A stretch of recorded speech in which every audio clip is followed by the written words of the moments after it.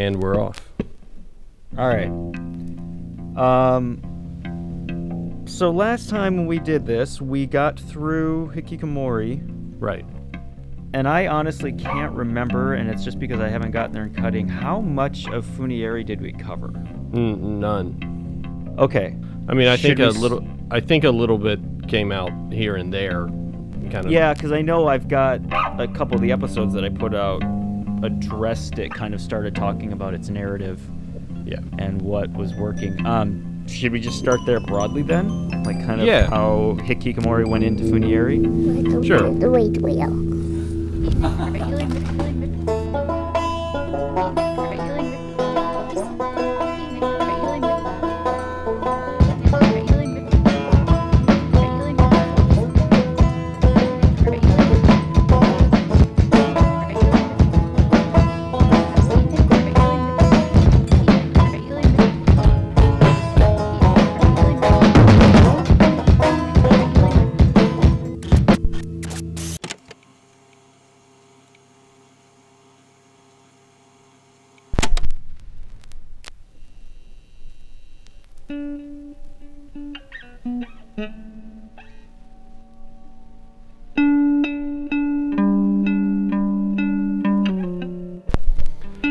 Let's see. So, yeah, finishing up the second record and starting what was to become the third story, the third record, and the machines started to kind of talk back is the way that I've described it before.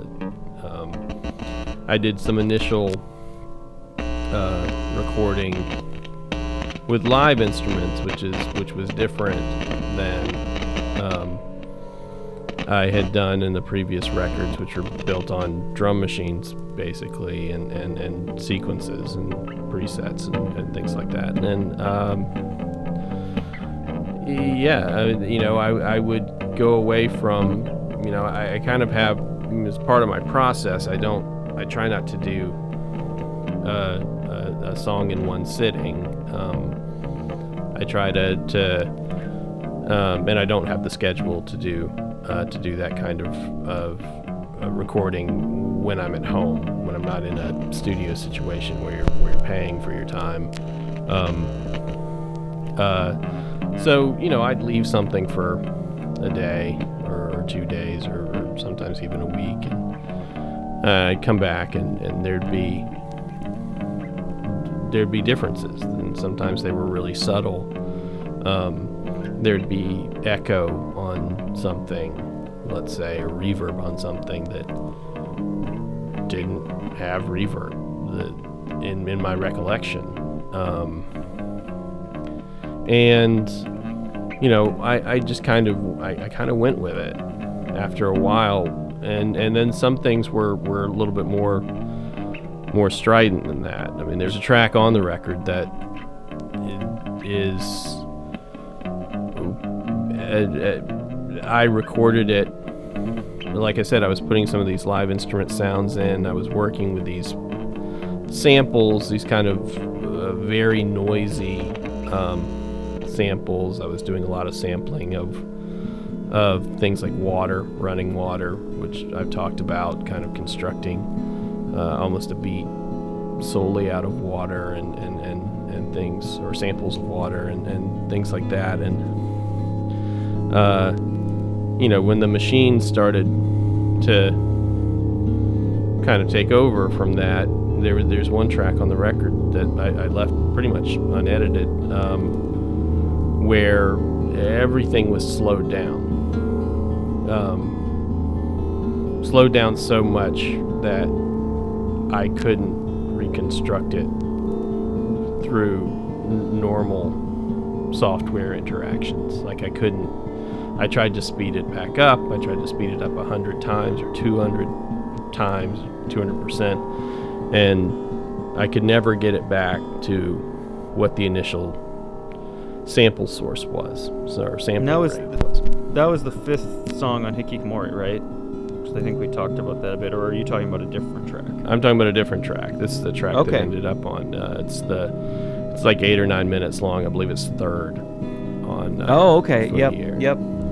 That phenomena started to happen at the end of Hikikomori. Kind of bleeds. The two records kind of bleed into one another, although the stories are very separate. But that's when the machines started to exert some kind of influence on the recording process.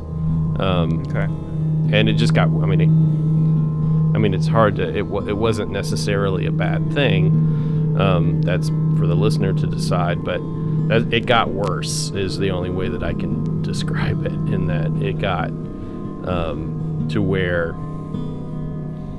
the machines were basically running themselves. They're making their own music. The line you are trying to reach is equipped for outgoing calls only. It is impossible to receive calls at that number. This is a recording. Well, and how, for you, so like, I'll give context for this. So I actually recently, one of my staff had just encountered this where she was making this big radio dock and she'd been working on it a long time, and then she had to switch laptops that she was using, but was using the same software, obviously, and everything just saved on external drives. But when she opened it up on the different laptop, certain things were pitch shift differently, certain things were actually moved around. For her, unfortunately, this was not a positive. This was something that actually required her to like rebuild half of this 20-minute radio dock. Sure. But what I found interesting in that moment, and it's just because we've been talking about all this, is in there I'm advising, okay, yeah, you'll just have to rebuild it, because obviously the experimental aesthetic of that degree is not going to suit what you're making. Right. But I guess what I've been really curious about is how you really kind of fell into just letting that go. And really, and we've talked some about that, but really deciding to not combat that instinct that I think you and I both would have, at least at the forefront of, oh shit.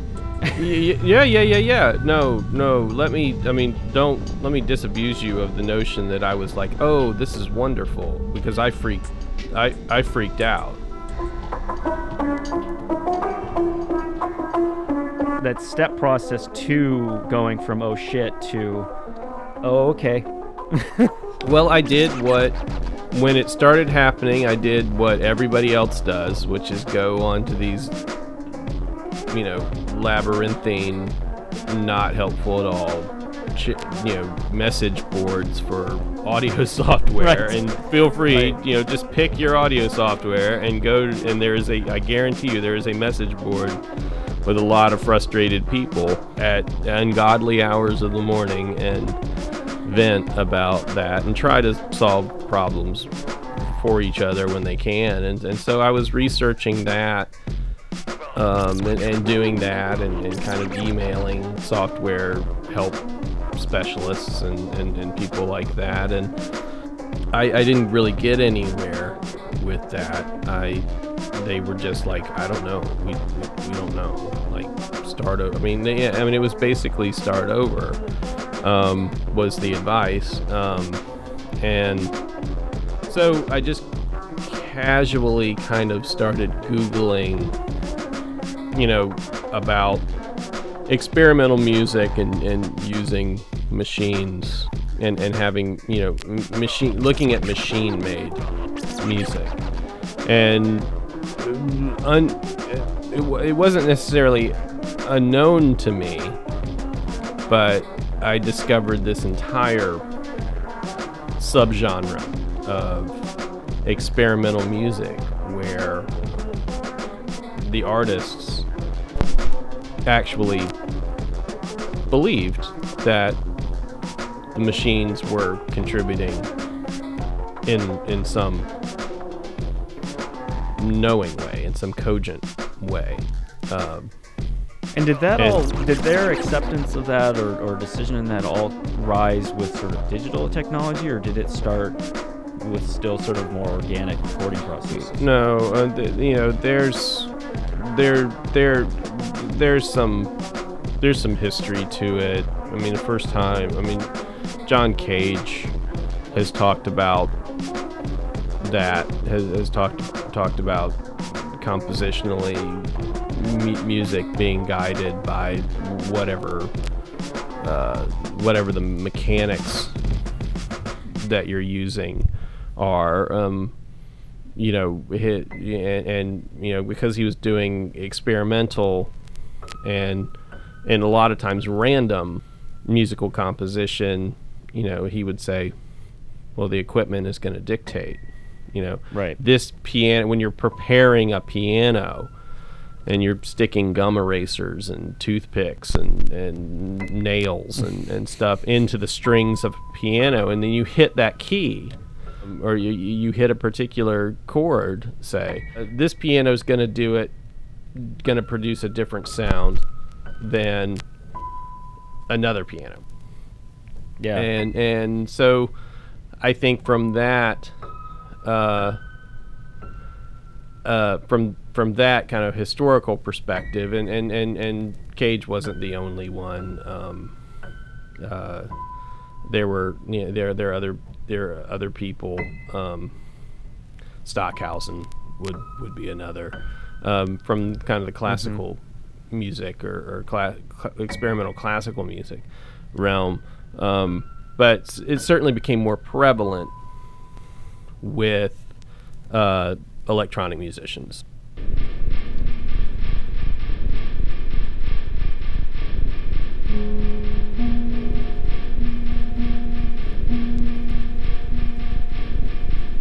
The example that I think is most like my experience would be the one that John Balance and Peter Christopherson of the band Coil.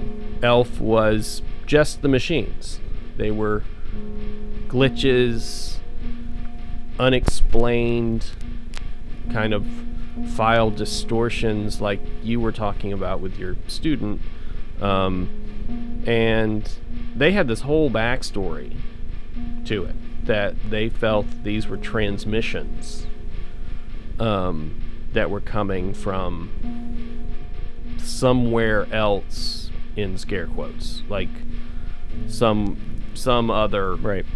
You know, they joked around, I think, with a reporter one time, you know, that they were being sent from the star Sirius in another part of the galaxy, and you know, that's a reference. You know, if the listeners don't know, it's a reference to Robert Anton Wilson's Illuminatus trilogy of kind of crazy counterculture science fiction stuff. And you know, they also thought that it was, you know, that they also felt that these machines and this digital technology is kind of tapping in to a greater kind of informational realm than we've been exposed to before as human beings. The idea of machine consciousness. Yeah. You know, when you're asking this, I mean, this sounds really weird. It's the only way I know how to talk about this. When you're asking a machine to collaborate with you on a piece of music, and it's the same machine that you ask to collaborate with you on your spreadsheets for your business and your, you know, the manuscript of your novel and all of those things. You know, you're plugging in an enormous amount of information into this box. Yeah. With circuits and wires and you know, networked connections to thousands of other computers, millions maybe of other computers in the world. That's a lot of information transfer. And so thinking about it from the standpoint of that, I mean, reading the interviews with Balance and Christopherson, and gave me a lot more peace of mind than hitting up those Pro Tools message boards at 3 o'clock in the morning. I felt better about what I was doing. Now, I was fully involved in a creative endeavor in which I had no constraints or limits. If I was doing a documentary on, you know, somebody, and came into my home studio that morning and all of the files were slowed down 600% and I couldn't replicate them, that would be awful. No. And context is everything yeah. into the value of this conversation Yeah. and kind of what paths you went down. I mean, Yeah. Going back even to the stuff we did with Doug, I mean, a lot of our conversations were around where these things are important because of the context built into them. I mean, when we were talking about Cage or Blanchot or things like that, it wasn't this is right for every moment in life. No. You don't do. I mean, even in your creative life, it's not right for every aspect of your creative life. You know, if I wanted to. No, it's. You know, it's the same as sometimes an acoustic guitar is better than an electric. Right. If I was making a folk album and came and discovered that those files were tampered with in the way that they were tampered with, it would be very upsetting, and it would be very it'd be very deleterious to the process. The fact that I was doing what I was doing, where the idea of machines having a spiritual side and consciousness, and that is the subtext of hikikomori, as I've described before, that these machines and computers and the internet and the like are, for these people who are socially isolated, they are their only connection to the world, and so they invest a lot in these computers being that sense of, like Kate Bush said, deeper understanding.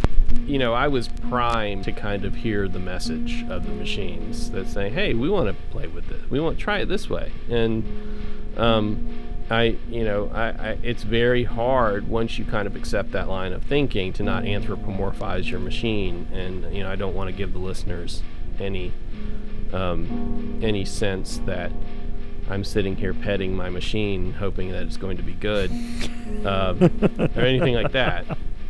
But I was just freer with what I was being given, and I have kind of on the back end of this, nothing happened to make me think that there was anything supernatural or like anything occult going on, other than, you know, computers are a wonderful thing, but we don't understand how they think any more than we any more than we understand how we think as information gathering and processing machines ourselves. I mean, that's what we are. You have 6 billion information processors walking around and driving cars and having babies and doing all of these things on Earth, in addition to all of these mechanical apparatus that we also use as tools.